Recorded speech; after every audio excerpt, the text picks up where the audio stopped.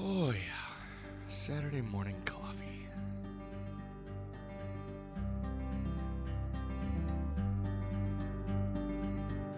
You are listening to the Gird Up Podcast. The call to gird up is an ancient way of telling a man to prepare himself for hard work or a battle ahead. Our work is to reclaim masculinity in the modern world.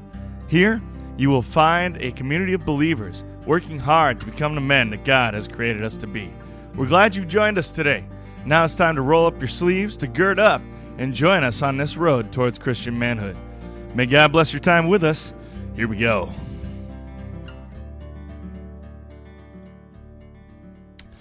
All right, gentlemen. First of all, happy weekend. I'm glad it's a weekend finally. It was a little bit of a long week. I went on a caffeine fast, if you will. Basically, I stopped drinking coffee and taking pre-workout for a week, and my first 3 days were awful. It was terrible. I didn't realize just how much caffeine I was consuming. It was an unhealthy level of caffeine. And make a long story short, I was having like heart palpitations and I wasn't sleeping well.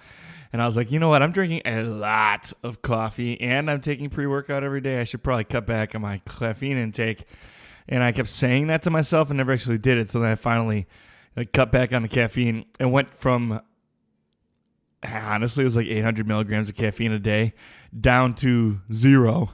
And those first 3 days were rough, man. But now I feel so much better all the time. I feel so much better all the time a week later now that I don't have caffeine in my system at all.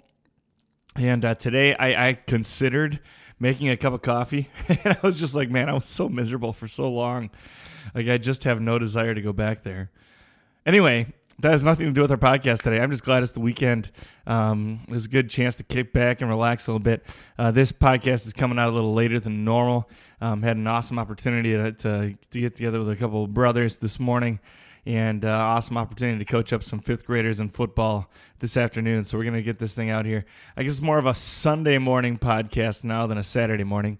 And this one's probably going to be a little bit longer than 15 minutes as well. So just so you're prepared for that, this one's going to be a little bit longer. But it has come to my attention. That there are some people actually, it's not just some people. There's a fair number of people in the world right now, especially the Christian world, especially the conservative Christian world, who think that the pursuit that we're going after right now, so this idea of pursuing Christian manhood, is either misguided or I'm trying to think of a good word. It's either misguided or it's just plain foolish, or it misses the point, or you're failing to trust your Heavenly Father, or that we aren't taking our Christianity seriously because we're pursuing something human, if that makes sense. Well, it doesn't make sense, first of all. Let's establish that. It does not. The claims that this is a waste of our time do not make sense. This is a godly pursuit and it's something we should be pursuing, and I aim to lay that out for you in this particular episode of this podcast. But I actually have gotten some backlash and people that really detest what I am doing and really detest what people are doing in general to help other men grow into godly men, grow into great men. And I see where they're coming from, first of all, because in the secular world, there is a men's movement going on, kind of parallel to the Christian manhood movement, whatever you want to call it, revival, I don't know what to call it. But there is a secular movement right now, which is calling men to be what the world would consider classical men. And that's not always a good thing. And we see some of that, it gets wrapped up into the toxic masculinity thing, even though it's really not toxic at all. It's actually, most of it is good stuff. And it also kind of gives men a foundation on which to build, and they have a clear picture then of what they want to be. But it misses the point. It misses the point because it doesn't go down to the core. It doesn't go down to the core of our existence, the true spring of life that we know as Christians is our Heavenly Father. And so I will readily admit that this is pretty scripted out because I want to be really clear on what I'm saying. But we're going to dig into that today. Really, what is this pursuit of masculinity and defining it and laying it out so that everybody understands really what we're doing here. And if we really understand what we're doing here, I have a difficult time imagining that someone would disagree with us or tell us that it's not a positive pursuit. So here we go. When God created man, man was created perfect in the image of God. The Creator formed, begot, right? The created, us, we are the created. So he begot the created of himself. This state of being of the image of God, in the image of God, created by God of himself, is godliness. Perfect, holy godliness. And since there was no evil and no wickedness, and since there was no danger, and therefore no work in the Garden of Eden, there was godliness, right? Work, at its core, is the human attempt to keep the wolves away, right? So hunger is a wolf. It threatens our humanity.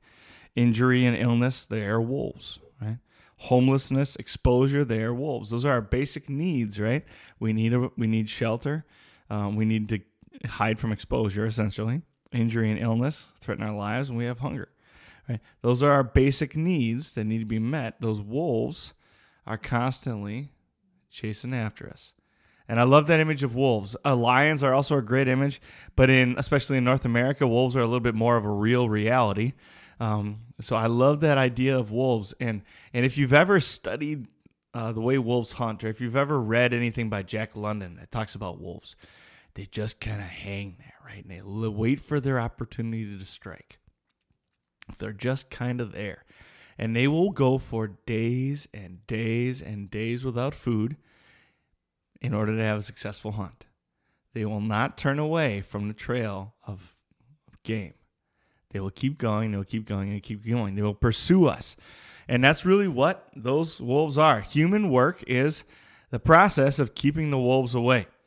None of these wolves existed in the garden, but at the moment that Adam and Eve stepped out of the garden, the race was on and has not stopped.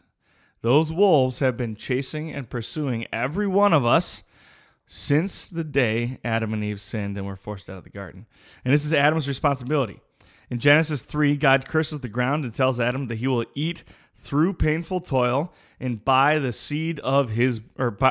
by the sweat of his brow. Adam will only be able to eat by the painful toil and by the sweat of his brow. In that moment after the fall, Adam and Eve have lost their godliness. They were no longer like God, because in the garden, their relationship was perfect and therefore beyond our sinful comprehension. And that's something we really need to understand, is that we cannot understand and comprehend what Adam and Eve were truly created for and what that perfect relationship is like, and what we're really pursuing as men and women of God is that perfect relationship. It's something that's beyond what we can grasp, and therefore also biblical manhood, which is planted firmly in that relationship, is something beyond what we can comprehend or grasp because it is perfect. We've lost something. They've lost something, right? Adam and Eve have lost something that we can never, ever, ever understand. We get glimpses of it, and by God's grace, we get to see more glimpses of it than not, right? But we will never know on earth what this perfect relationship was like. Ecclesiastes 4:12 says, "A cord of 3 strands is not easily broken." And it is true. When two people, whether it's 2 men, 2 women, or a couple, right, man and woman together, when they passionately love God and love each other, that relationship is very difficult to break. But it can be broken. And that's the devil's aim. That's the devil's scheme, is to break that relationship. In the garden, however, a cord of 3 strands would never have been broken. That cord of 3 strands was perfect. That cord of 3 strands could not be broken. When it happened to Adam and Eve, that was the first time that cord of 3 strands was broken. Because we were created in God's image, you and I, as children of the Heavenly Father, as created beings, we were created in God's image and have been corrupted from the moment we were conceived. We really can't state exactly what we were meant to be. We really can't truly define or talk. We do not understand what we were meant to be because it is beyond us. It is something we will never understand or comprehend on this side of heaven. We can look to Jesus, the ultimate and perfect example of manhood, but he is perfect. We are not perfect, and we can't attain perfection either. He was true man, right? He was a man just like we are, but he was also God. He is of a different substance than us. We are not of the same substance as Jesus, and therefore, no matter how hard we try, we cannot be like Jesus, truly. We cannot be the perfect man like Jesus was. So we can sit around for hours and days. We can sit around for the rest of our lives and argue about semantics and strategies and vocabulary and doctrine. But what it really comes down to is this. Men and women are different. They correspond to one another. And they, with the Lord, paint a picture of completion beyond any other earthly thing. They are a trinity, a cord of 3 strands.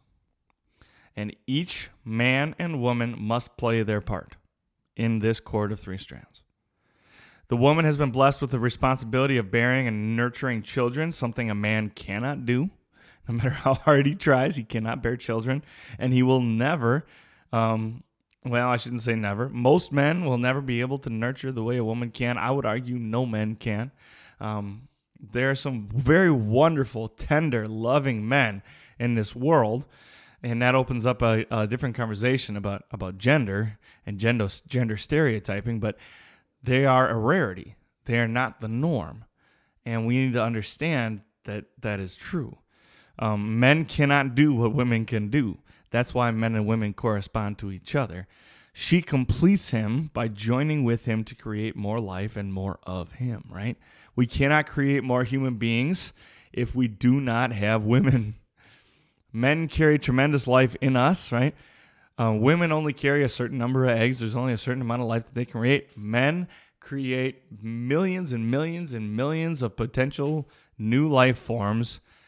Every guy has millions of offspring inside of him, millions of potential offspring inside of him that are continually it's a renewable resource, right?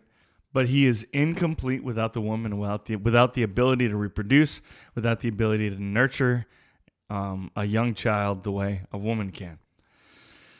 Man is accountable to God for all of this, right? He will be held responsible on the last day. That is made clear in Scripture. He must do what is right. He must step in and he must play his role to protect his family, preside over it, and provide for it. I stole that from Ryan Mickler, but I can't find anywhere a better representation of what God has called men to do, particularly in the curse that followed the fall into sin, to protect, provide, and preside. How do we do that? It's not defined in Scripture. But God did tell Cain, before Cain killed Abel, that if you do what is right, you will be accepted. So then, we must discover what is the right thing that a man must do. So we scour the pages of Scripture, we closely examine the word of the Lord, and we imitate Jesus as best we can. The author and perfecter of our faith, we imitate him. We look to the men around us, gifts of God, for guidance, admonishment, encouragement, and strength, because, as Proverbs says, as iron sharpens iron, so one man sharpens another. And we pray continually over our families, over our lives, for forgiveness, for mercy, for the protection and provision of each of our domains, for wisdom and guidance as we walk in the way, for paths of righteousness to be illuminated so that we may walk in them. And we pray that the Lord shows us what he wants us to be as men, because we do not know. Only in this process of study of God's word and conversation with God, can we find true manhood. Only there can we find a cord of 3 strands that will not be broken. And only here can we become the men that God has created us to be. And I cannot say that I have yet taken hold of it. But throwing off the sin that encumbers and the snags and entangle me, and setting my eyes on Jesus, I press toward the goal to which I have been called as a man, just like Paul said. And as I press on, my effort is not turned towards what might make me a man. This is the way that the world pursues manhood, right? Trying to find and do things that will make me a man. Instead of trying to do things that'll make me a man, I pursue the characteristics, traits, and skills that I will need to fulfill my God-given calling as a man, that call to protect, preside, and provide for my family. We develop virtues which will prove necessary in a protection of, provision over, and providing for my domain or my territory or whatever you want to call it. I don't like saying family because my domain is much larger than my family, right? Particularly as a teacher and as a called worker. It's my church, it's my family, it's my extended family. It's my like the kids I coach, like there's my roommate, all of that, right? It's all part of my domain, and it's all something I need to preside over. So I develop virtues which will help me do that. For example, I develop physical strength and stamina so that I can protect my family in crisis situations, right? And so that I can stay healthy and go to work each day. If I'm sick constantly or if I'm in terrible physical condition, I cannot be there every day to provide for my family. So I take care of my body so that I can do those things. I develop discipline so that my wife and my children can enjoy a stable and consistent home and so that I can excel in providing for them, right? I'm not going to move up in the corporate world. I'm not going to move up in my job if I'm not disciplined. I'm not very employable if I'm not disciplined, and it wreaks chaos and havoc on my family. I develop grit, courage, and perseverance. So I'm not going to collapse like a stinking rag doll when hard times hit, right? Instead of collapsing, instead of falling apart when tough times come, when adversity strikes, when calamity strikes, when hardship hits, I become the leader that my family needs. I continue to be the leader that my family needs because I've developed grit and courage and perseverance.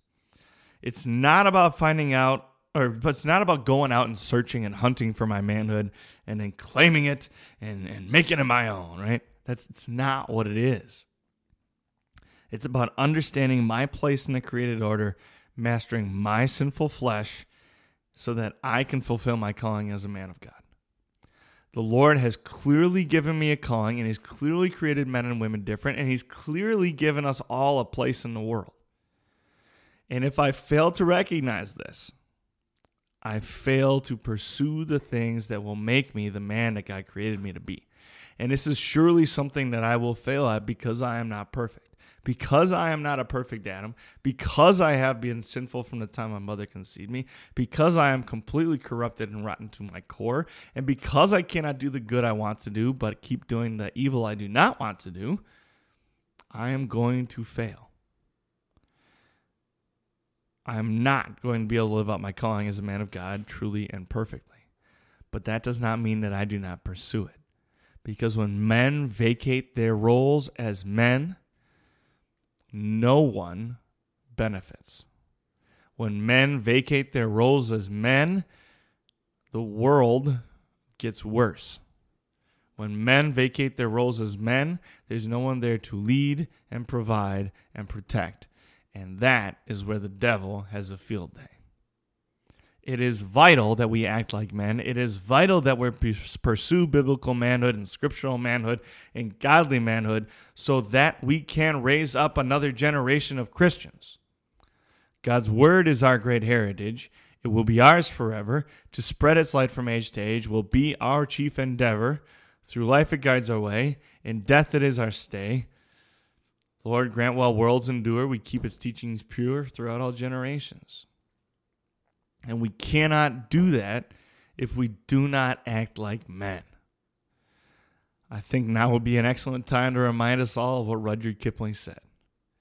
If you can keep your head when all about you are losing theirs and blaming it on you, if you can trust yourself when all men doubt you, but make allowance for their doubting too. If you can dream and not make dreams your master, if you can think and not make thoughts your aim, if you can meet with triumph and disaster and treat these two impostors just the same, if you can wait and not be tired by waiting or being lied about, don't deal in lies, or being hated, don't give way to hating, and yet don't look too good or talk too wise. If you can bear to hear the words you've spoken, twisted by knaves to make a trap for fools, and see the things you gave your life to broken and stoop and build them up with worn out tools. If you can make one heap of all your winnings and risk it on one turn of pitch and toss and lose and start again at your beginnings and never breathe a word about your loss. If you can force your heart and nerve and sinew to serve their turn long after they are gone and so hold on when there is nothing in you except the will which says to them, go on. If you can walk with crowds and keep your virtue or talk with kings nor lose the common touch, if neither foe nor loving friend can hurt you, if all men count with you but none too much, if you can fill the unforgiving minute with 60 seconds worth of distance run, the earth is yours and everything that's in it. And what is more, you'll be a man, my son. It is my calling as a man to be the protector of my family and my domain, to provide for my family and my domain, and to preside over my family and my domain. And it's not the pursuit of those things that makes me a man. It is my place in the created order that makes me a man. And therefore, as a man of God who wants to pursue my heavenly Father and do good in the world, I will pursue characteristics, traits, virtues, and actions that betray my identity as a man of God. So go out, be men. Don't let the world define masculinity for you. Don't let the world dictate to you what you ought to be. But lean into your heavenly Father. Understand what he has called you to do and understand what he has created you to be. And go out and pursue it, trusting that even when you fail, your heavenly Father has your back. He will walk behind you and tell you the way and lead you to walk in it. He has prepared paths of righteousness for you to walk. He will lead you, he will guide you, and he has already forgiven you for any sin you commit along the way. He has called you heavenward, he has called you home, and he will faithfully lead you there as you lead your family and friends for whom you are accountable. God's blessing. Take this journey we travel seriously and go out and be the men that God created you to be. Have a good one.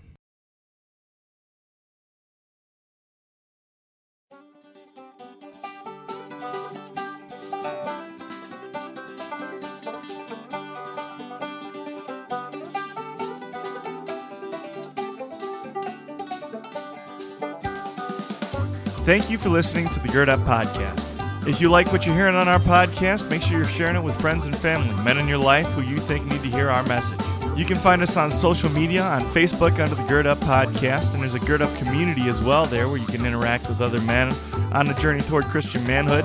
You can find us on Instagram as girdup_like_a_man. If you'd like to help us bring our message to more men just like you all around the world, you can hit up our Patreon account. Type in www.patreon.com/girdup. And finally, please leave a 5-star rating or review on whatever platform you use to listen to our podcast, whether it's iTunes or Spotify. What that does is it helps us get more attention in the podcast world and bring more men to our message. Thank you again for listening to our podcast. Thank you for all the ways you support us and help spread the word.